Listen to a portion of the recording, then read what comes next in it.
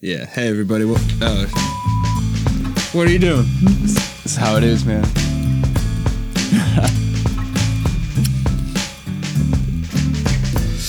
Hey, everybody. Welcome back to the gas station. It's your boy, Tyler. White T. Glenn's not necessarily with us, but, you know, we keep the spirit going alive here. Hybrid Productions. Never missed. Never forgotten. How are you doing this week, Kevy? Dead. I'm doing good, man.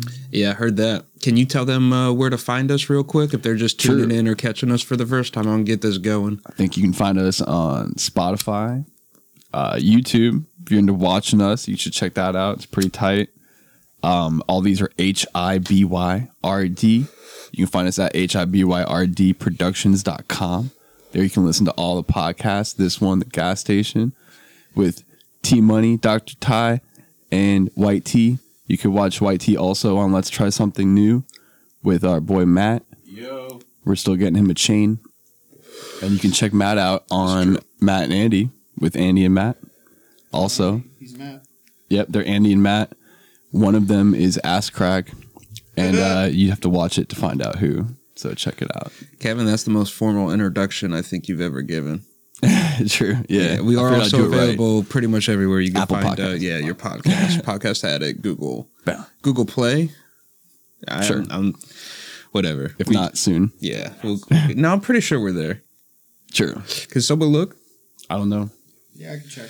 True. Well, I figured so. Since we're kind of just doing kind of a unique episode today, we just kind of talk generally about some cannabis terms. I know you guys are always asking me some stuff, and looked over the last couple episodes. I think you and I, Kevy, when you were on here, we got pretty down a deep rabbit hole on terpenes. Yeah. I'm always talking about them terpenes, man. Mm-hmm. Matt, Papa, bring that around to the crew. It's some papaya cake. It's really tasty. Yeah.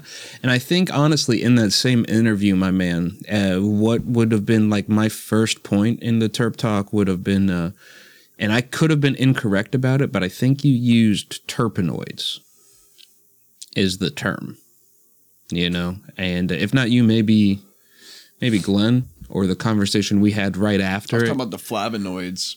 No. We were talking about terpenes. It may not have been on the podcast. It was right after. We were talking about terpenes as well, yeah. Yeah, because I started going off on, like, you know, cannabis is a cocktail of chemistry. You You blew my mind. You said that beetles and certain insects. Yeah. And that's where it's definitely after the podcast then, because that's what you were referencing back to. Yeah, and so just for apps. Yeah, but they have a podcast situation set up. Google Play Music, but there's no podcast on the Google Play Store. No, yeah, but I just don't know what the feature's called. Anyway, but yeah, so, and you were absolutely right. And just to catch people up on that conversation where Kevy was at the gas station as a guest for the full episode, we did talk about how terpenes are kind of the chemical signals of the plant world, and they even interact with insects directly, you know, those that would eat those plants, and then they use them for often, you know, defensive purposes within themselves, whether it's spraying things or having unpleasant tastes or smells. Or so I think it's really fascinating, you know, when plants will use them to attract pollinators, as insecticides, to resist molds and pests, and, you know, to even attract predator insects that will eat like mites and aphids. That's kind of wild. Mm-hmm. And so, like, when the sun hits them, they all evaporate, right? And that's like what you would smell when you smell cannabis overall, is all these dozens of types of molecules, really intricate organic chemistry made aerosolized, and that's what you're smelling. And I think one of the points we used in that podcast was walking through a conifer forest, you know, filled with, like, you know, beautiful, lush trees, a lot of green. Well, a lot of these, like, pines and everything, they secrete these pinines. And, you know, a lot of people have, like, mental clarity after spending some time in the woods and getting this, you know, time interacting with this terpene in abundance. You know, like when you walk into the woods and you smell these things, well, when you smell that, it's in your nose. It's interacting with you, you know. So I think that's like a really unique in a way that we don't really necessarily appreciate because we can't see it. And even though smell is a very powerful and like can really tie to a memory, if you can't see it or you've never taken the time to connect the dots, it's harder for that to like materialize, you know, in the psyche. And then, so anyway, that's that. But we were talking specifically about terpenes, terpenoids afterwards, and I thought it was very unique because, you know, I do industry stuff, we'll just call it that, and I hear those terms interchangeably. You know, and I think that's actually more and more often happening. And, you know, terpenes, terpenoids. What would actually be the difference between terpene and terpenoid? A terpene, a terpenoid, a terpenoid. I'm glad you asked that question, Kevy. Sure. So, and I'll just give a disclaimer to everybody. I am, I'm not a scientist. I just love cannabis and chemistry and blah, blah, blah, blah, blah. But, so terpenes are hydrocarbons, you know, and they're going to be what is like naturally occurring on like the cannabis plant in its raw and natural state. And hydrocarbons, the molecule is just a string of hydrocarbon, Sure. H and C. And terpenoids are going to have what is called an extra functional group onto this molecular chain of hydrogen and carbon. And just to keep things real cursory, a functional group, quote unquote, is going to be something in chemistry that gives you identity. So if you're an ester, if you're an alcohol, if, you know, you're an isoprene, which we'll talk about here in a minute, you know, it's going to have these unique functional groups that'll help ID that. And so this will typically happen to terpenes over time. Now, they can get exposed to chemicals, UV, blah, blah, blah, blah, blah, a bunch of different ways, or it'll happen most readily when we cure cannabis. They start to degrade. So some people I've heard describe them as like thick and juicy terpenes, and then terpenoids is like slightly dried out. Okay. You know what I'm saying? But I think really the better way to describe it is kind of like a living cured kind of a vibe, although that might break down pretty quickly if we dig too deep into it. But just the idea that terpenes are this pure state. So you're saying so terpenes would be like the most like original form. Yes. And then they slowly break down into terpenoids. Yeah, I don't know if it's a breakdown because they add functional groups, but they definitely change. Okay, so if they lose or bond with something. Yeah, so whatever's going to make it happen. So like when you're losing moisture and all that exchange is happening, and these are held in like the capitate stalks, the bulbous, you know, all these, you know, the pintrite, like all these oil structures with just like a thin waxy cuticle, you know, involving it, like that chemistry may change a little bit to all these things. And the important too, when it's on the living plant, it's getting constantly replenished. True. You know what I'm saying? So as soon as you cut it and cure it, it stops replenishing those. You know, have you ever, how much experience do you have with like living cannabis plants? Not very much, but I've been like gardening otherwise. So like I see how, like when you were just saying that, I was imagining like a bunch of flowers in like a vase or something. Yeah, I mean, so like they'll stay there and they look good, but like they might bud another flower or two. Yeah, but then they start kind of just going away. You know, whereas if they were on the plant still, they'd probably still be flowering and growing or whatever, producing more of the essential oils that flower produces instead of. Well, I'm sure they got terpenes too, the other plants. Right? Oh, they're abundant in nature, my man. Yeah. Cannabis is not the only stuff with it. And like we talked about, insects have it, trees have it. Pinene. Yeah, pinene. But yeah, so And that's really critical when we talk about like the material and like the source bit too. You know, so while terpenes are probably the purest, and then terpinoids are like what degrades or alters over time. That's not to say necessarily, you know, that terpenoids are without medical value or anything else. And terpenes are very volatile. You know, I think they're the biggest thing. Like if you were to Google, it'll be like extremely volatile organic compound. More volatile than terpenoids, you're saying? Yes, I do believe so. So that whole stereochemistry thing I was talking about, you're saying most likely a terpene, not a terpenoid. Oh, when they do like the chromatography, and then they do like the separations.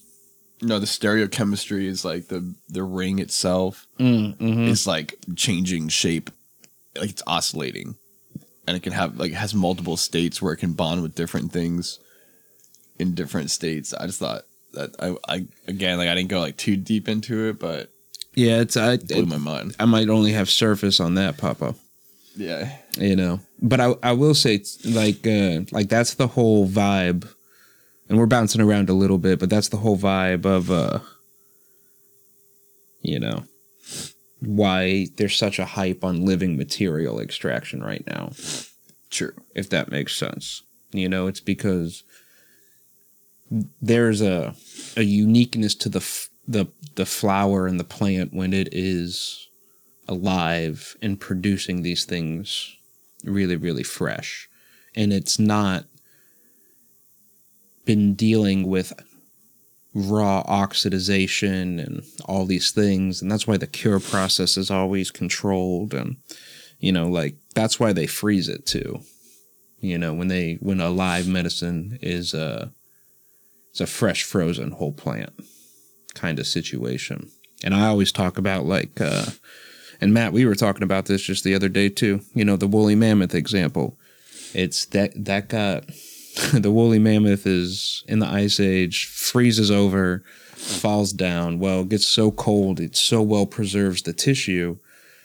Thousands years later, whatever, we can go in and still get, you know, good viable tissue samples and do all this stuff for great data collection.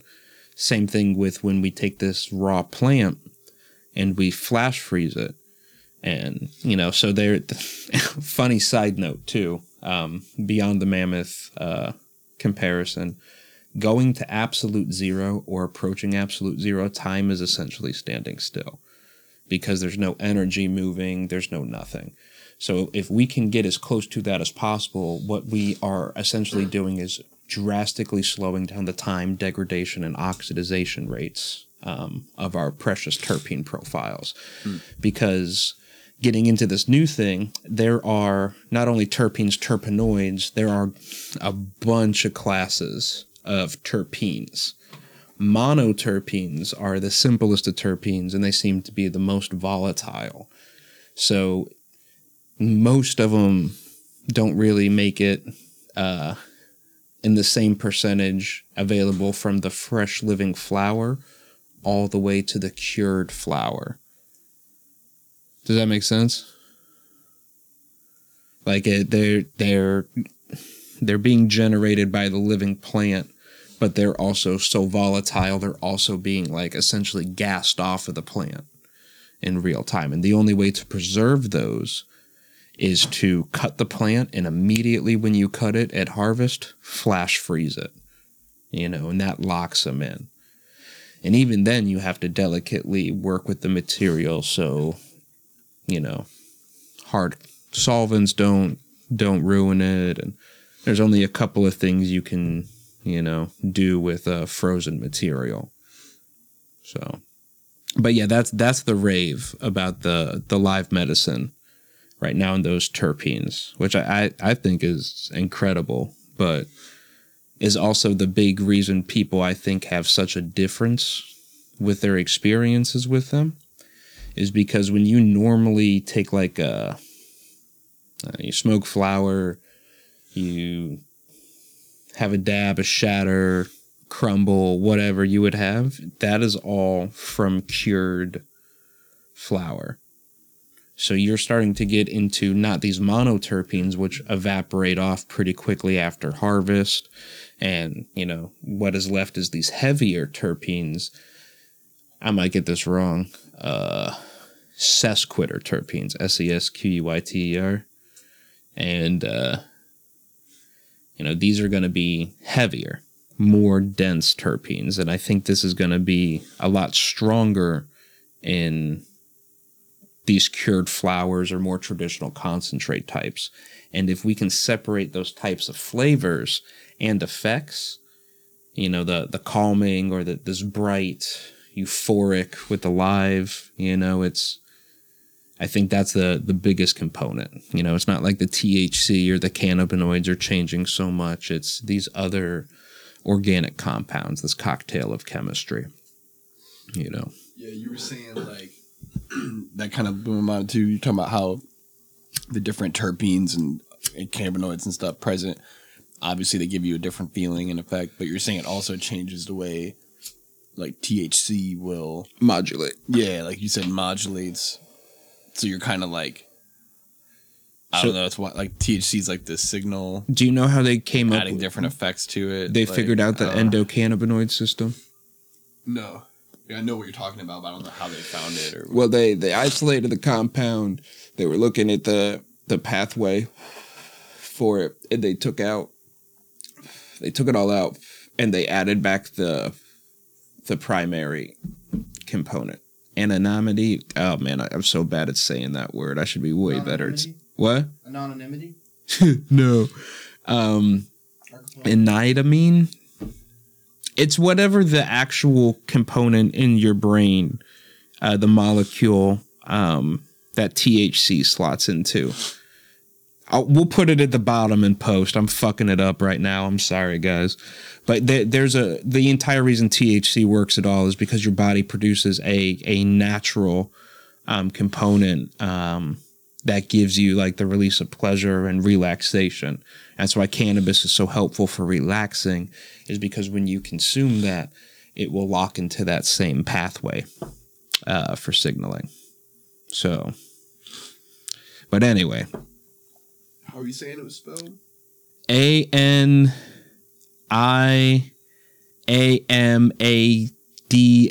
I'm fucking that up too. It's weird. But anyway, they add that back and they're like, oh, well, this is not presenting with the same symptoms or the same effects that we perhaps initially recorded. And then they start slowly adding back in these other relative compounds. And then they notice, although not necessarily their effect with it, but the effect felt overall is increased. You know, so it's the gestalt. You know, the sum of the parts, or the sum of the whole is greater than all its parts. Sure. You know, so 2 + 2 = 5. And that's a really important takeaway with the cannabis. And so now we take that concept and we say, well, here's this volatile, even extremely hard to capture set of terpenes. And when we flash freeze, we get them at harvest. It's almost these new set of effects because of the amount of terpenes that are in there and these monoterpenes present. You know, like live material, I think there's been some studies that they have more monoterpenes and by a small amount, right, relative, but much less sesquitter terpenes. You know, 15 to 18% or something like that, which is very impactful, you know, when we consider that. And what's the sesquitter terpenes again? So the way terpenes are broken down, I think in their, I gotta rack my brain for a second. It's the carbon, and then it's these isoprene units, like their chemical structure, the numbers of them. So it's like the numbers are carbon, the number of isoprene units. So it's pretty much like, what's the head of the thing look like, and what's the funky tail of it look like? and isoprene, which we were talking about earlier a little bit. So that's Kevin, you're on a roll with these questions, Papa. Isoprene is just a 5-unit carbon. Holy moly, this papaya cake is kicking my butt, dude. It's a 5-unit carbon thing, and it's just a shape, right? On the tail structures, like 1, 2, 3, 4. We'll put some up here, but you see them a lot in like terpenes, and so that's mono has the least, and then there's one that I can't think of right now, and then sesquitter. I think I have a note on it. Dude, I've been doing this whole thing without having to look at these so far, man. Hold on. Yeah, I got you. So mono has 2 isoprene units, and I was a liar. Sesquitter is right after that. There's no in-between one. So mono has 2, sesquitter has 3. That also means mono has 10 carbon atoms, sesquitter has 15 carbon atoms. True. And then there's 6 different classifications of like prefixes that would denote hydrogens they would have. Hydrogens and isoprene units. So we have mono, sesquitter, di, sester. So not sesquitter, sester terpenes, triterpenes, and tetraterpenes. And that's 2, 3, 4, 5, 6, 7 on the isoprene units, and 10, 15, 20, 25, 30, 40 on the carbon. All that said, they just get bigger and bigger and rarer, kind of, Sure, okay. for you to get. So, and again, those isoprenes, it's like a very, very base terpene. So you remember a long time ago when I told you rubber was a terpene? Yeah, that was like, what? Yeah, so that's kind of what rubber is, right? They get it from a tree. It's got all these isoprenes in it. They collect that, and it's like a polymer of that. And all a polymer is a big old chunky molecule, and I think it's like resin or organic impurities. Oh, to make it like... Yeah. Okay. Yeah, so I mean, Does it come out like sap then? Is rubber originally like yeah, syrup? they tap for it, and then they process they it. process it. Yeah, I thought it was like... But that's my favorite like thing coal. is to tell people that rubber is a terpene. This is wild, man. Yeah, that might be the name of this episode is rubber is a Rubber's terpene. What do you think, White T? Usually slick with these episode names. Okay. Heard. No, rest assured, Glenn he's terping it down. He's doing well. He just unfortunately couldn't be here with us today. So, but yeah, so we were talking a lot, I think, in the beginning about terpenes. Well, yeah, but terpenes, and I mentioned they were a hydrocarbon. Yeah. When we were talking about like terpenes versus terpenoids, terpenoids no longer being just hydrocarbons because they have extra bits, So a fun thing about hydrocarbons, what do you know about hydrocarbons, Kevy? I know that they're not fluorocarbons. Yeah. Kevin's been calling hydrocarbons fluorocarbons for 2 days now. Yeah, at least. I don't know where that came from. I don't know. Sounds good. Mm-hmm. There should be a thing called a fluorocarbon. There might be. I'm not that, well versed to be like, that's not a thing with confidence. So from my understanding of it, and this is just based on what we've been talking about just this little bit, it's either a ring or a string of essentially just a bunch of hydrogens and carbons.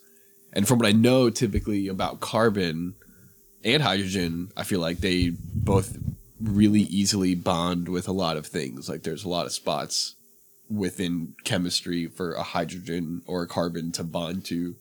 Yeah, you see them looking like very pretty, like these box structures, like the Lewis dot structures and stuff like that. They're very organized and double bonded.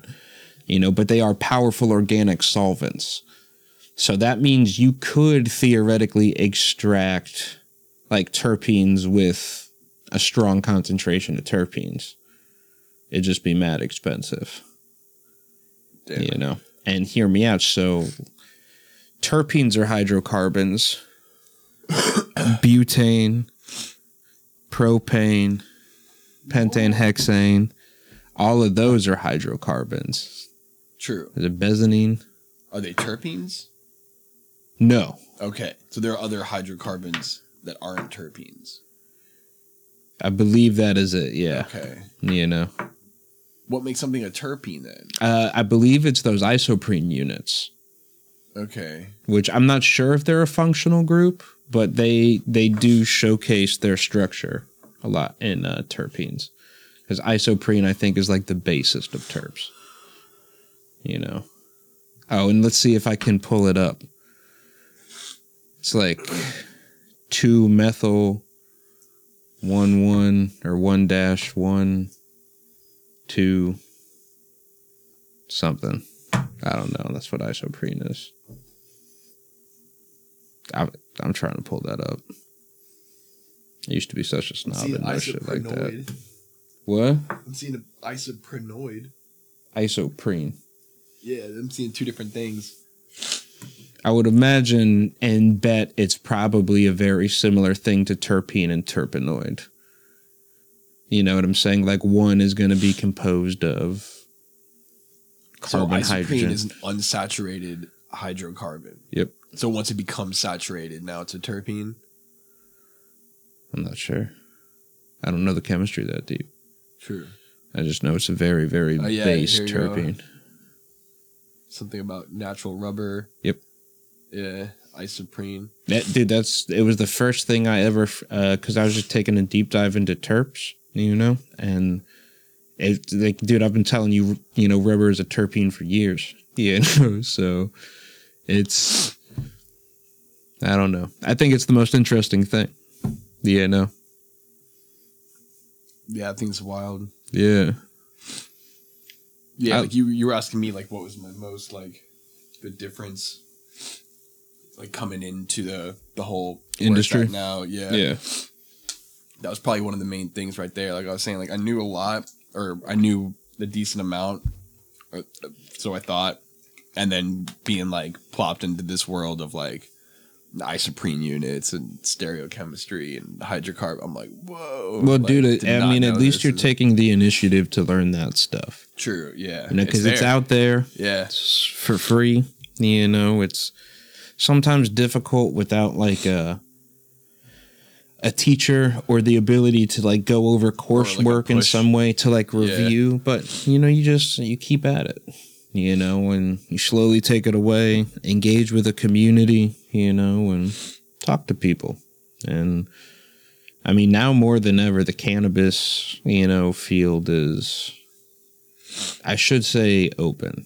It's definitely more open than it ever was, because there used to be a whole bunch of, like, private grower forums, and they developed cult followings. I mean, that's all well and good. People are out there risking mad shit, pheno hunting, and making stuff slap, when it wasn't, let's just call it, green lit to do so. So I get it.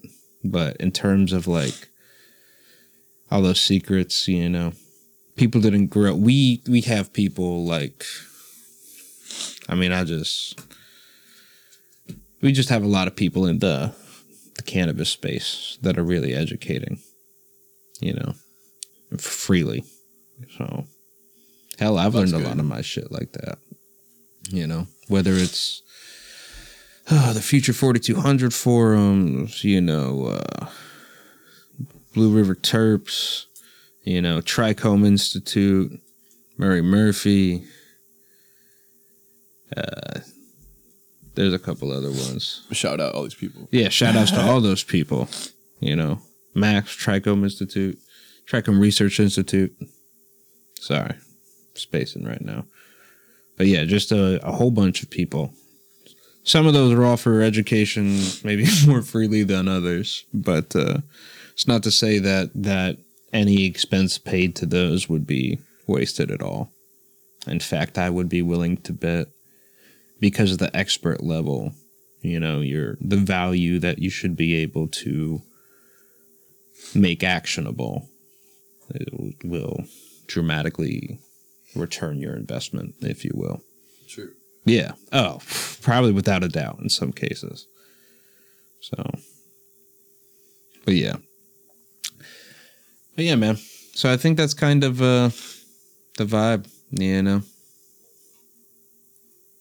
you have any other questions? Yeah, a whole bunch. Oh, yeah, hit me. I don't know if we can talk about them? Just like that, yeah. I mean, like, what really makes stereochemistry into that? The breakdown of the saturated versus unsaturated hydrocarbon, and how that relates to isoprene units and structure of it all. Yeah, that I don't know, Kevin. There's a question over there. How does marijuana make you high? Oh, no, but that's what we were saying. It's, damn it. We got to look up the Modulation. name of it. Someone like I'm 5. Your brain naturally makes a molecule that THC replicates in your brain abundantly, and it does so powerfully. And so that will give you feelings of euphoria, relaxation, but because your body is only going to, in a natural state, produce smaller amounts of that, could be overwhelming. So it's best to start low and go slow. Is that where the paranoia comes from? That could be, and I do believe, too, THC in a pure state just works as a stimulant. So all these factors in, if you're feeling that spread throughout your body, and now you become extremely self-aware of a rapid heartbeat, that might be enough to give some people anxiety as is, so much less a circumstance, or they're treating for a flare-up. So, it's best to know that it's not going to be lethal, your dosage. It can most certainly be uncomfortable. Cool glass of water is the best first step, and then just go lie down, Don't call, text people if you can, or voice to text. Save yourself a lot of headaches. No. But yeah, so your body has a natural signal path that cannabinoids interact with. And you can honestly think of cannabinoids overall interacting with the signal path in terms of like regulators, right? So digestion, metabolic, that's the same thing, sorry. Your nervous system, just you have a lot of programs in your body just running automatically. And sometimes they kind of, and we're just keeping it simple, like, go a little out of whack.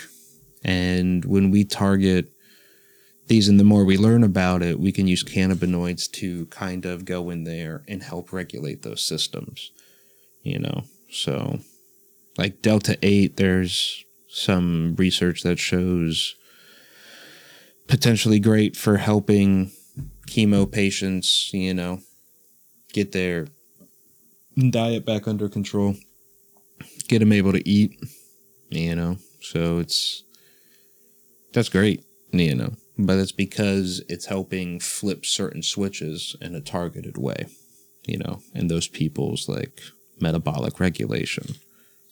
So yeah, and I mean, so they're also on the opposite of that. They're looking at like THCV as like this next designer weight loss drug, appetite suppressant type of situation, sell it to all the soccer moms and the Hollywood types, and it's, or the dystopian future where we're fighting for resources, whatever. But yeah, it's just interesting, but that's also because it is also doing a different type of signaling. CBN seems to like have this effect on you, these like peripheral nerves and the way that they interact with pain receptors. And, you know, I might be glossing over that. Again, it's pretty potent on the what was in that joint, but you know, that's a different signaling path, you know. And I think it's interesting because it's like, well, where does your tolerance come from? It's from these interactions happening over and over again on these signal paths. And, you know, something like that might be a slightly different one. Well, is it enough to consider your tolerance to a different molecule altogether different?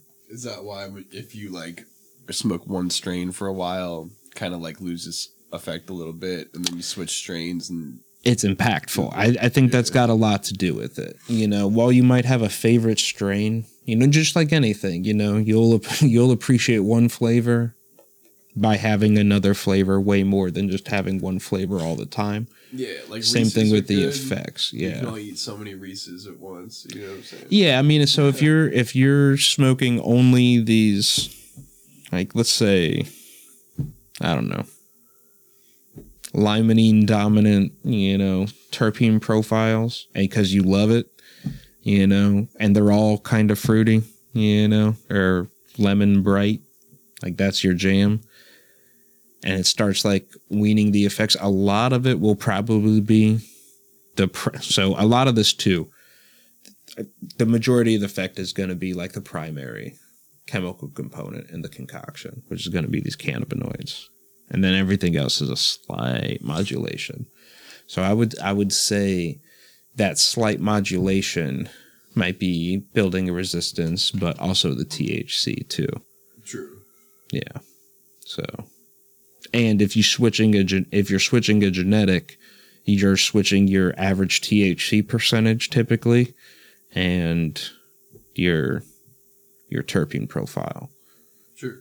Yeah. And cannabinoids. Yeah, and great call out, Kevin. You know, you're all together your cannabinoid profile, because it's best to think of those as a profile.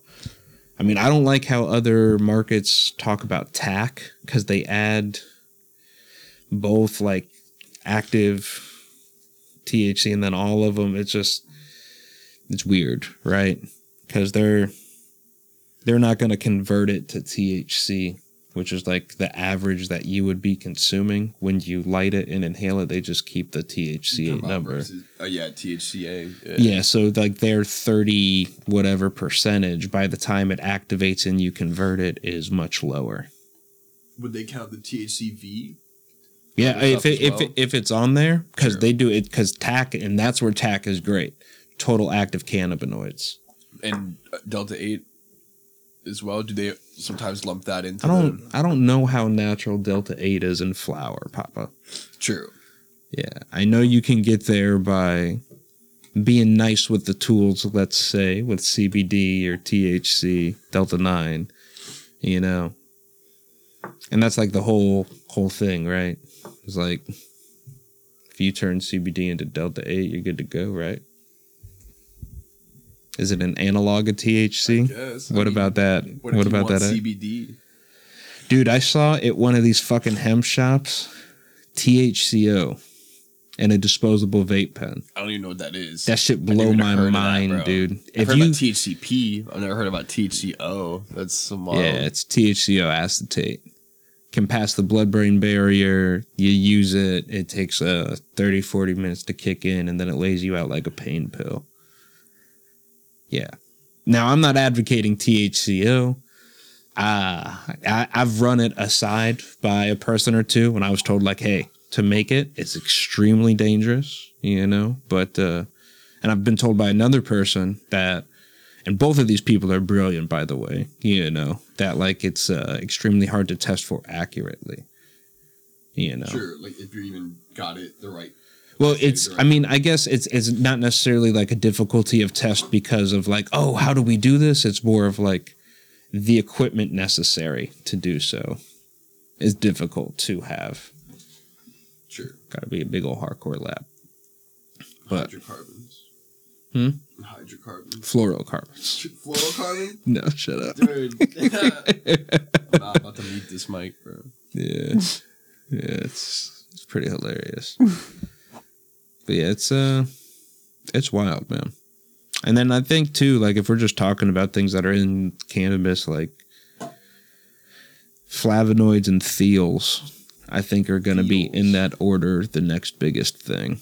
What's a thiol now? A thiol is like flavonoids are pretty self-explanatory. Yeah, thiols are kind of like the unctuous funky.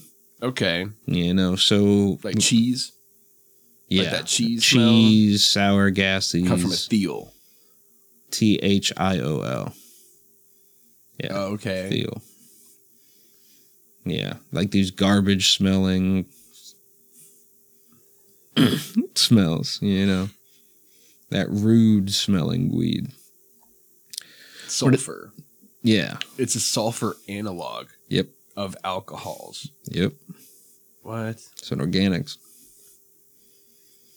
So again, it's best always to remember cannabis is a cocktail. And your test that you're getting for in flower is only representative of a small bit. Like, if you're, I don't know, let's say if like the state requires you to cure your cannabis flower pre-testing down to like 13%, comes back 20%, 5% terps, 0.2% flavonoids, you know, like, where are we at with the rest of that? I mean, a lot of it's going to be, I'm sure, you know, fiber, plant matter. Yeah. So, like I was saying, like, I feel like there's a lot of stuff that I feel like we're just on the tip of the iceberg. Well, that too, and in really good, well-preserved cannabis or like these live hydrocarbon materials, it's like, or even fresh frozen, you know, solventless live rosin.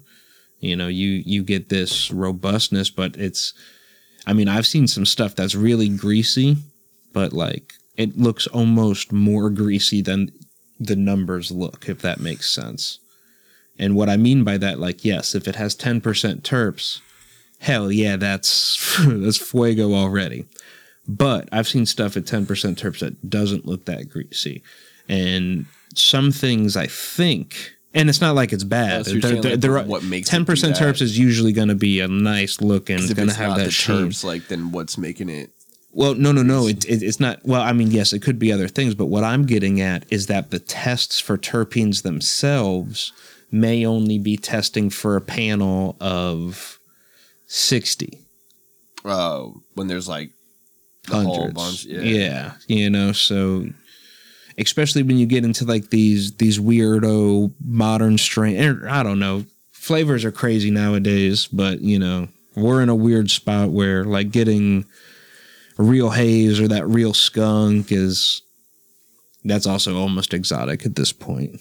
So like I'm seeing here, like, so when people talk about like skunk, like cat piss, kind of like that dank, like you say, gas, garlic. Mm-hmm. So when you onion. So hear me out.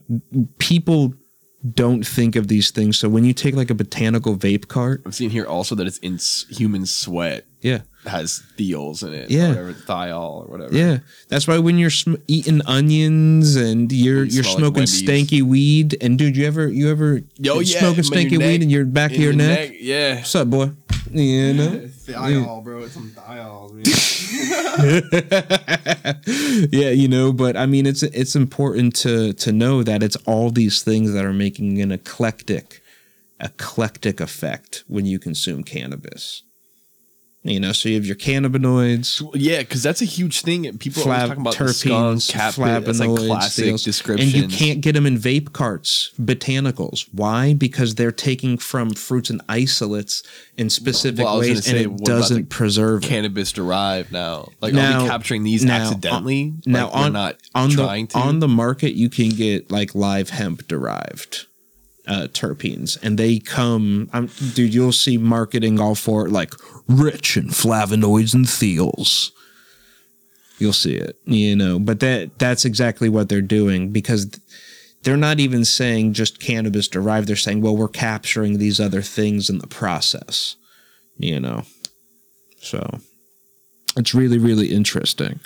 And I think those things, that's how you get like the gassy flavors, those unctuous flavors, those funky, you know, notes that are like real deal to the cannabis into concentrates. Because the way that you would normally extract them might otherwise lose them unless you're doing like a fresh frozen situation and preserving them. Sure. You know? So it's got a half-life on it. Yeah, you have to be delicate about it. And if you're just going to distill it, you're going to lose it all, you know? If you're going to cure it, it might be there, but less. You know what I'm saying? So if you had something that was extremely gassy, it would be if it was gassy in the flower, because it would be fresher and then that preserved nature we were talking about, the woolly mammoth, absolute zero freezing time, it would be way gassier in that live. And you would have these flavors come to the thing because, again, now when that greasy bit is at 10%, we're not even testing for flavonoids often. We're not testing for thiols often. But even the terpenes could be, hey, we have another 0.5% terpenes that are obscure, you know, that are in there, that are unique. We can have these thiols that are now and there, and then so we could have like another 1 to 2% extra, and that's what I'm saying. So at 10%, like garlic carts, dude, bro. So I mean, dude, I don't know how much info to give out on it, but that'll tie it back to doing whatever. But you know, there was in mass, you know, GMO had like 7.1% terpenes. True. Yeah, and I would love to see that been given the live treatment, you know, just because like to capture all those things when it smells so funky like that and earthy and yeah, especially when we're like pushing 30% and then plus terpenes and whatever. Like, oh, dude, it was like 32%. Like you're saying that, and then 7%. Like you open it up, it's just all oil with like a stem. Yes. You know like it can't be stable. Like it can't be stable. It just looks like it is stable, mush. Yeah. But it's like always in a state of perpetual melt. Is that what like glutation comes from, or is that like a whole separate thing? Glutation isn't involved in concentrates. It's strictly a flower thing. And glutation is where instead of expressing their sugars through their roots, plants have an issue and then instead forcefully express the sugars through like stalks and flower sites. Okay. And so that's when you see like if the big strain that kicked everybody up about it was Pink Man Goo. Yeah. And it is a genetic that they locked in. I believe they bred it. But also they do some stuff with the lighting to force that to happen. True. You know, so when you pinch the bud, like the sugars come out of it. And it's just like aesthetic or like a... I mean, honestly, my man, they say it gets you a little higher, but I don't think it's in my mind, it's not adding anything other than like maybe sweetness to the bud. True. You know, but you're going to have to cure that with extra special care because it's got extra things to interact with bacteria, sugar. Sure, yeah. You know, and honestly, like... Yeah, I thought when's the last time you smoked a honey blunt? Not too long ago, I think, right? No, like when you actually took put honey on a blunt. No, it's been a while, bro. Yeah, you know, like I'm not into like the burning sugar, but you remember it would fizzle and crackle and pop. Put that in a bowl, a bong, like that's not the experience I'd be into.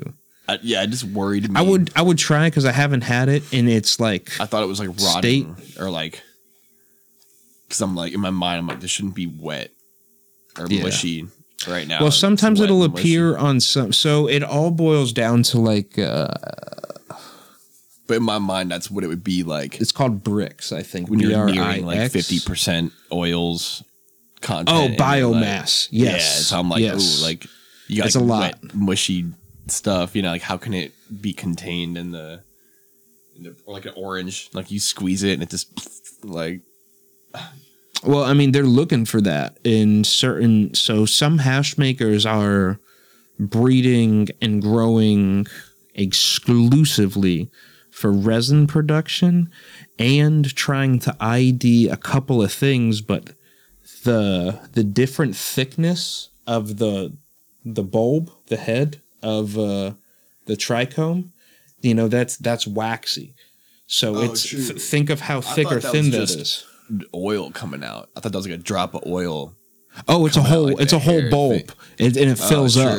Wow, okay, I didn't know that. Yeah, so it's amazing. It's a gland on the outside of the plant, essentially. True. They have like pin ones and just the stalks, and then like these bulbous heads. That they're looking for stuff that has the perfect level of that waxy cuticle for the best flow and minimal resistance, but also they want to get something like a head that like has maximum oil a nice strong head, but like a weak connection to the stalk.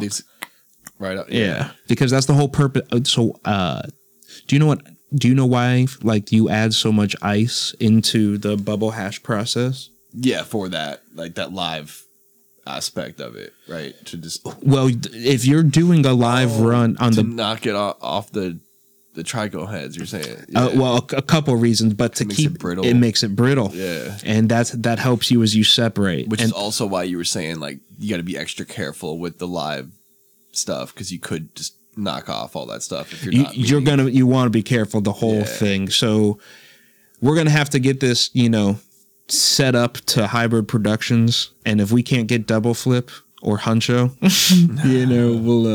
we'll do it. But it's a phrase that I've been saying for a minute now, and it really, really applies to the live rosin experience. Psychic umami. It like the intention that you're gonna put into like this live material and its care all through the way is so evident in the end product. It's beyond the end product, if that makes sense. Like the intention makes it more than what it is when you do it well. Because you're factoring all those things, the ice, the brittleness, like we were talking about the wax, the resin production, what is it actually going to yield? And when you're really in it and you look at it, you're like, my analytical data might not give me my full representation. And so what does it actually look like hands-on? There's an element of that. Finally see it and you're like, yeah, and it's... And it looks different than this because of the ice or because you add this. Or And also just for the ice thing, it'll separate the plant matter from the material. Yeah, it's more dense than water, so it will sink and the plant matter will float up. Helps keep it preserved. Yeah, it's beautiful. So I'm just curious, like going back to like the adding the sugar thing. Can you add like other things, like let's say like lavender or you could add essential oils, like and some people have done that while like the plant is curing or not curing. Oh my gosh, sorry, flushing, and that's where you just add pure water into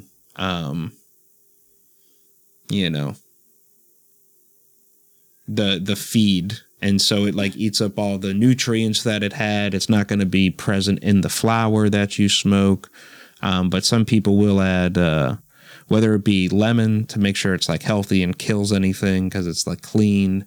Some people will grow with it in a little bits over time to try and add flavor. Some people will even cure their buds with like lavender or orange rind to try and give that thing. I was thinking more of like it adding like a double effect, like let's say like an indica with like lavender. Would that just make? Oh, it, like, you mean more like sleepy you mean? Kinda like, got you. So smoking botanicals alongside cannabis has been a big thing forever. So whether it's like blue lotus, Damiana flower. Damiana flower, like and I'm not recommending any of this mugwort. I am. Whatever, Kevin. I'm not recommending Damiana. Let me take that back. I recommend mugwort and lotus and lavender and all that. Yeah, Rose petals, go for it. They definitely Skullcap. Yeah, they definitely happen. You just really need to be sure if you do decide to do that. One, do a small amount with cannabis. You know, like you don't know the interaction. Oh yeah, don't there. just load up a whole bunch of them together. And even before that, you need to double check your manufacturer for pesticides because you don't want to be huffing a bunch of stuff that someone just sprayed on a field of shit. Also, and they're just selling as dried leaves. For the application for some of these, maybe lighting up with cannabis might not be the best use method. Yeah, you could just make a tea or something out of it. Yeah, and all I'm saying is to Sam's question is like that definitely happens. And let's say that you wanted to target lavender, high in the terpene linalool, potential for being an anti-epileptic, for being relaxing. Like when people sell lavender smells and their perfumery or their scents and they say, oh, here's a relaxing purple candle. Well, they're doing that because linalool seems to be relaxing. And the same way like pinene might be mentally clearing, linalool seems to provide people with calm. So you could add that to a strain that's high in linalool, naturally. And that's why getting good analytical data is really great, because I think sativa hybrid indica's not great, but if you could learn the effects of some of the things, whether it's through tactile experience or just looking at the COA, I mean, I would always recommend trying it personally, but you could then definitely pair a matching botanical with it so long as it was safe. For sure. And people do all the time, so yeah. All right. Anyone else? Do you think shrooms will ever become as entrepreneurized as marijuana has? Yes. MAPS just got the first set of things approved, and I think they went public with like a company that you can get in. I forget exactly how it works, but all that said to say, it's starting, and they're the first people to get that research like thumbs up in America. So I'm excited to see it.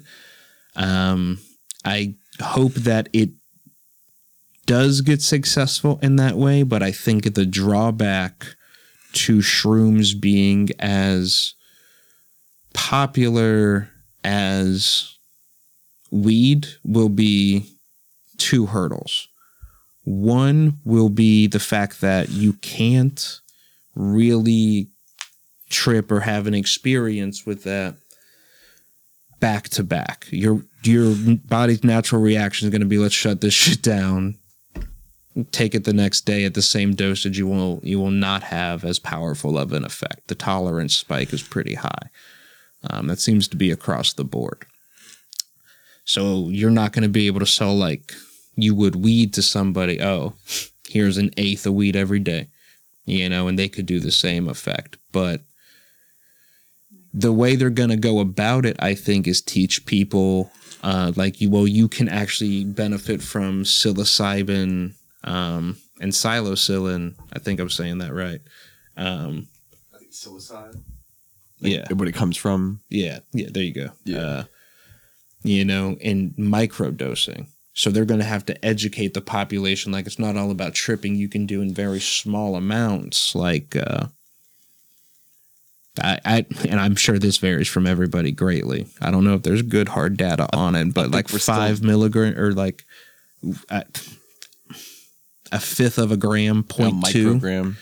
Yeah. Whatever. Yeah. 0.1 of a dose, that might even be too large, but just. Yeah, dude, honestly, because like you're saying, the tolerance stuff differs, but like I don't really do that anymore because I'll eat like 0.2 and I'll be like full on like psychedelic experience, and I'm like, whoa, yeah, did not want that. Yeah, but to answer your question, I do think it'll get to a close point, but those will be the two big things that they'll have to figure out. Yeah. Also, I think people, I don't know, maybe it's changing, but I think people in positions of power fear psychedelics hitting the population, especially something that is like I'm not saying it's for everybody, but a psilocybin mushroom experience, even if it's just some QB, some cubensis, you know, it's nice. And, you know, it's kind of like in the right dosage, in the right environment where it's taken, you know, where you've just maybe tried to get yourself in the right headspace, it can be like a nice little reset button. You know, you get overburdened with sensory information, and I kind of compare it to like, and I think this actually happens.